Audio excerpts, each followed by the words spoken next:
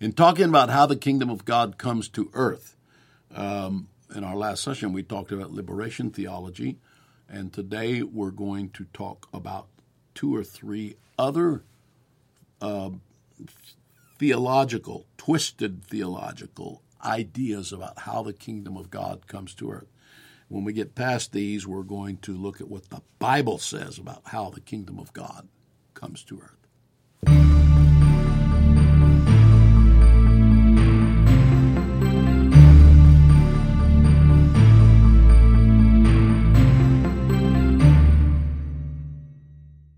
Okay, we're working our way here on All Things Apostolic. We're working our way through right now a discussion of how the kingdom of God will come to earth. How does the Bible predict that the kingdom of God will come to earth? How does it come right now in the present day? It does come because we have the Holy Spirit within us, and the Bible's very specific that that's the kingdom of God within the rule of God, the government of God within a person, which creates a whole new kind of government. If you think about the fact that if you ponder the idea that everybody on earth has a baptism of the Holy Ghost, well, you would not need any more police, or very few.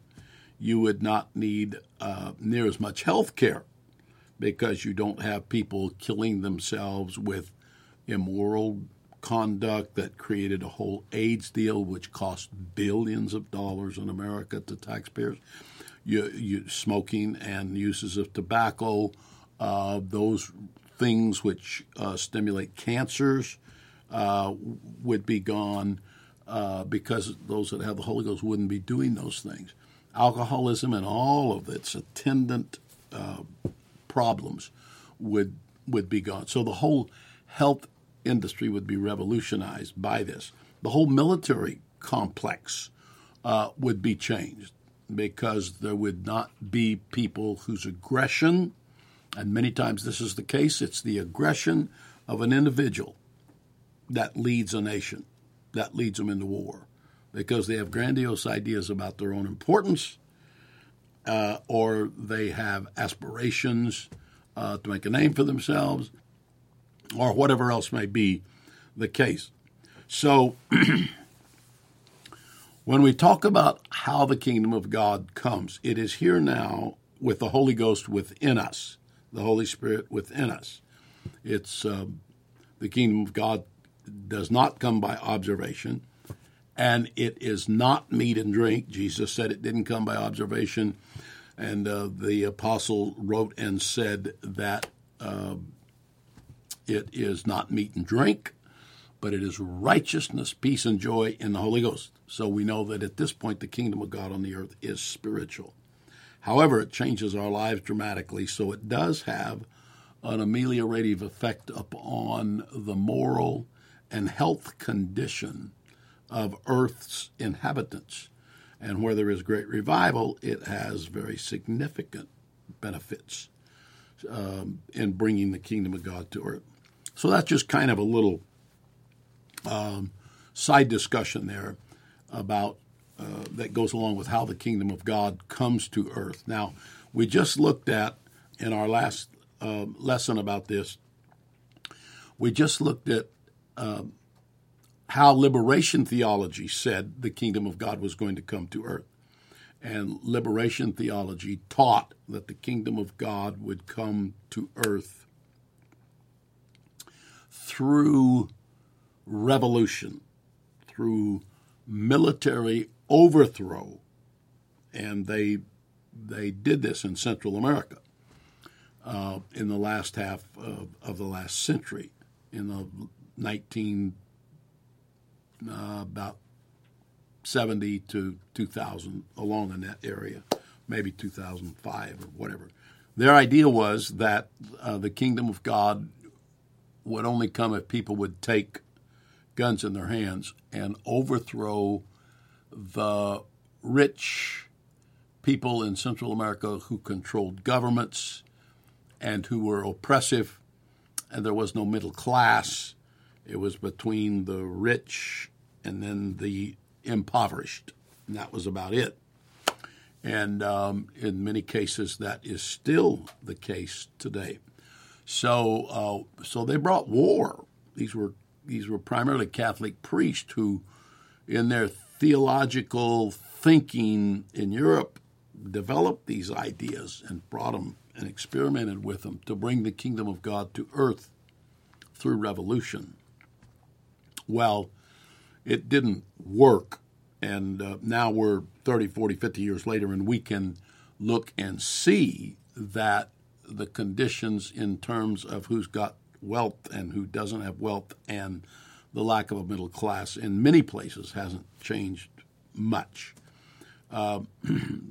Much of this foment was in Nicaragua, and not only there, but much of it was there until finally the Sandinistas ascended and took control and have control to this day. Their president, Daniel Ortega, was a revolutionary. And in his own way, he's communist. In his own way, I'm sure he's trying to bring a healthier environment in his nation. At least seems that way. Even though we know that communism by itself doesn't work. And so with all that said, there's a lot of other things you could say, like Bill de Blasio, the ex-mayor of New York. When he was younger, he was down there in the middle of all of that. And I think his parents were down there. His name's not even Bill de Blasio. I don't know what his name is. He changed it. That's not his real name. He hides his real name. But I'm just saying there's people that you hear about in government today or in the last 10 years that were involved in bringing, in some cases, communist government there and in attempting to bring liberation. And so you have people who believe that fighting is going to do it. Our former President Obama, his pastor, Jeremiah Wright, was an exponent of fomenting unrest. And Black Lives Matter is not the movement, but the organization, proposed the same thing to disrupt. And in some cases, it's not that they want to create a solution to the present government. Liberation theology did not believe there could be a solution under the present government, and this idea is carried over here even till now. But what they want and believe is necessary is total and complete overthrow of existing governments so everybody can start over from square one. Well, I would propose that most people have no idea what that means to start over from square one. But anyway, all of that kind of fits under the discussion of liberation theology as a way to bring the kingdom of God to earth. So another way that I think this came primarily out of a Presbyterian context several years ago. I suppose that it still exists. It was called restorationists. They believe the kingdom of God is going to come through a process that they identified as restorationists, or as somebody identified as restorationists. And that is that there had to come to earth a restoration of Old Testament law, and that this was going to take a long time to get back to Old Testament law. In fact, the estimates were that to do this, it would take maybe 33,000 years. So this restorationist deal is a long-term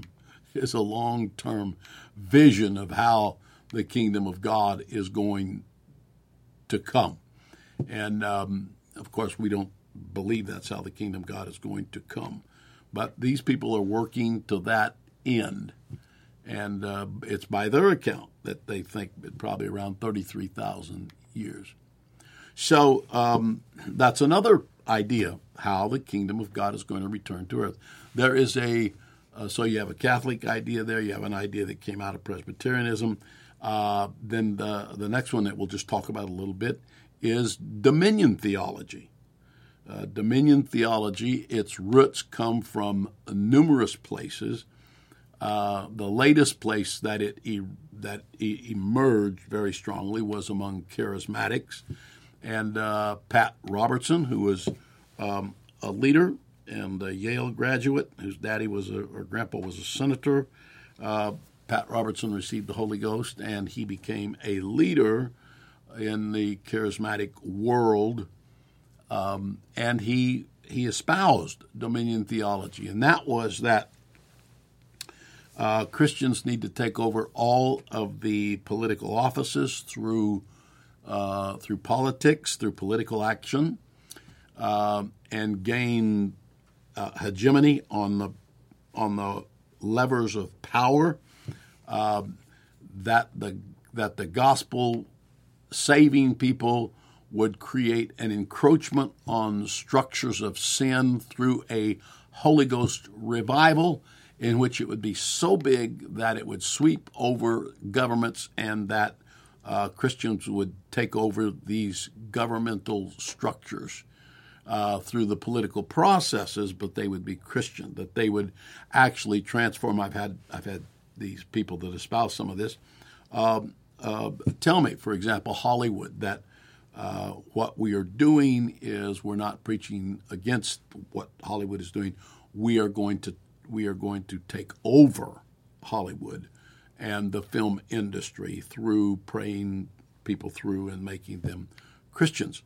They also taught that they would take over through education and so forth. So this is another very, very common idea that still is very existent in our world today, that this is how it's going to take place. There are some apostolics that even espouse this idea that by having the Holy Ghost move, the church is just going to continue to encroach upon society until it takes over, and that will bring in the kingdom of God. That'll be it. That's their idea. So what's another one? Another idea is what is called Christian identity. Years ago, it was called British Israelism. Its origins come out of England. I don't know if it was ever officially a state doctrine, but it because England has a state church, and so the Queen's the head of the church. America, of course, doesn't have a state church, but some other nations do, including England, which is the Church of England. And the consequence of that is that the church in England, while it may not have officially in writing embraced this doctrine, it was a very prominent, and still, I don't know if people would talk about it or not, but it's still a prominent doctrine among English people, and there's whole congregations of people in Scotland or Wales or England that embraced this, that what we called then British Israelism. Later it's been called Christian identity and other terms. So their idea is that the English people and the United States, the people from England that came to the United States, are literally the Old Testament Ephraim and Manasseh. And those two sons of Joseph, this is literally who England is, that the Jews of today are the English people and Ephraim, and that the United States is Manasseh. They also believe that in the 5th century B.C., during the time of Jeremiah, and Jeremiah had an assistant, you can read about him in the Bible, named Baruch. And so they believe that around the 5th century, when oppression was coming to Israel, Jeremiah, maybe not himself, but had his servant Baruch bring the coronation stone from Israel that was put under a tree. A particular stone, big stone, was put under a tree, and that all the kings or queens that was crowned in Israel in the Old Testament. Most of them were crowned with their thrones sitting on that stone. It was the coronation stone. Today, this stone that they claim is the one from Israel in which all Israeli kings had their coronation on. This is the stone that they have, and it is presently in Westminster Abbey. I've been there. I've seen it. They do move it sometime. It was, I think, in Edinburgh, England, for a while, or Edinburgh, rather. And they were, but then its regular home is in Westminster Abbey, and it's right in the middle of the sanctuary, as I remember, and it's under the throne, where each new king or queen of England is crowned. And the belief here is that England is the continuation of the nation of Israel, and that the Jews in Israel today are really just impostors, that England and the U.S. are the true Jews through Ephraim and Manasseh, and the rest of the tribes are scattered. And so there are results to this doctrine. Now, I've met people that believe this. I've met people that told me that within 5 years, had coffee with one guy within 5 years, the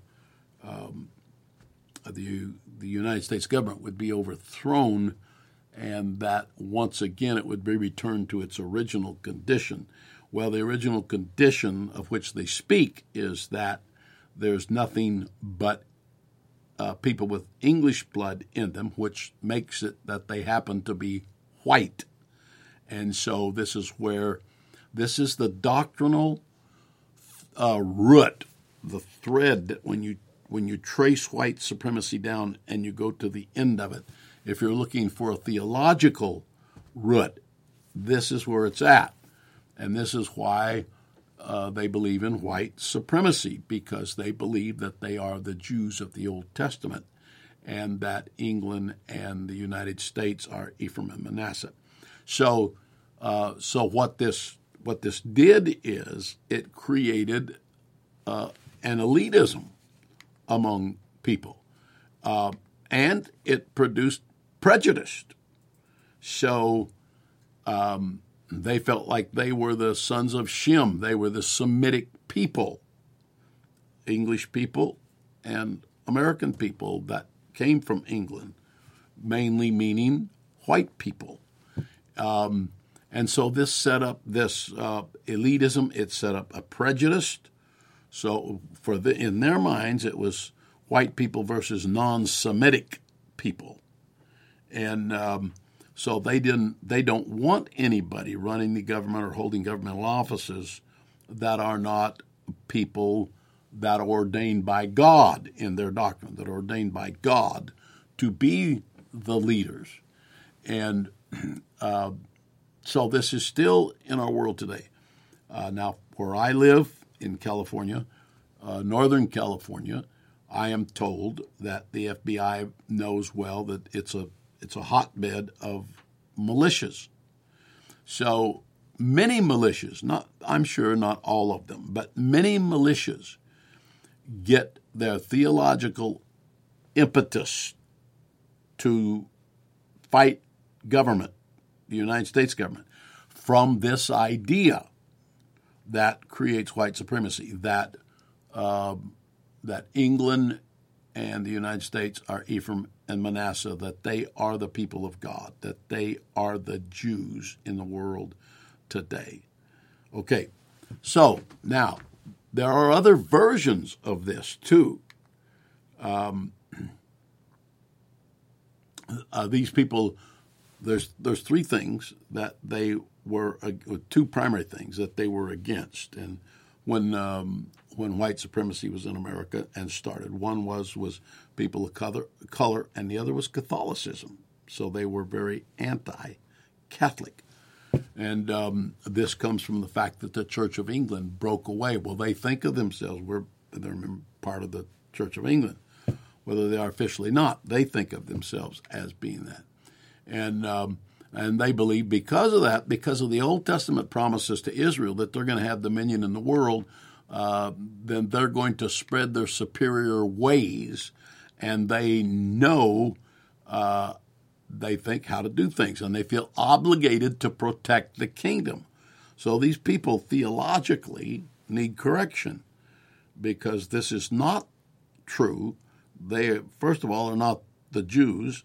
Second of all, that stone can only be traced back to about the 7th century A.D., which is 1,200 years after the days of Jeremiah. So there's a lot of surmising and supposition in all of this.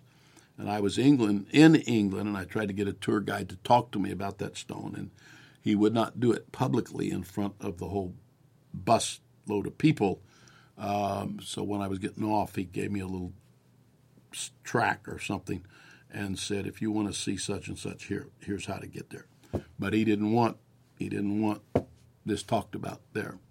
And so all of this is part of today. Now, unfortunately, there are also brown groups, there are black groups, there are African groups, all of which, and probably other groups, all of which espouse the same thing that Christian identity or British Israelism espouses, and that is that we are the people of God, and nobody else is.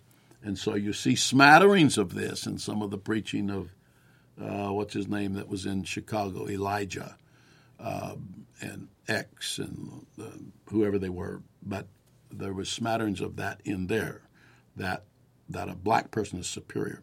So when you get to trying to determine the kingdom of God by skin color, which the Bible is very clear that flesh and blood shall not inherit the kingdom of God. Well, skin is flesh. And so none of that's going to inherit the kingdom of God. None of it makes a whit of difference about the kingdom of God. I'm just telling you. And our brothers and sisters, the color of our skin has nothing to do with whether someone is a brother or sister in the Lord. It's whether or not they've obeyed the gospel, whether they're a brother or sister in the Lord. And when that happens, the Holy Ghost in us is broader and deeper than all of these superficial divisions that are in our country today. So this is why it's important for us to talk about how the kingdom of God comes to earth, because these skewed, twisted, distorted theological ideas that people have used of how the kingdom comes to earth have consequences, and we see them all around us.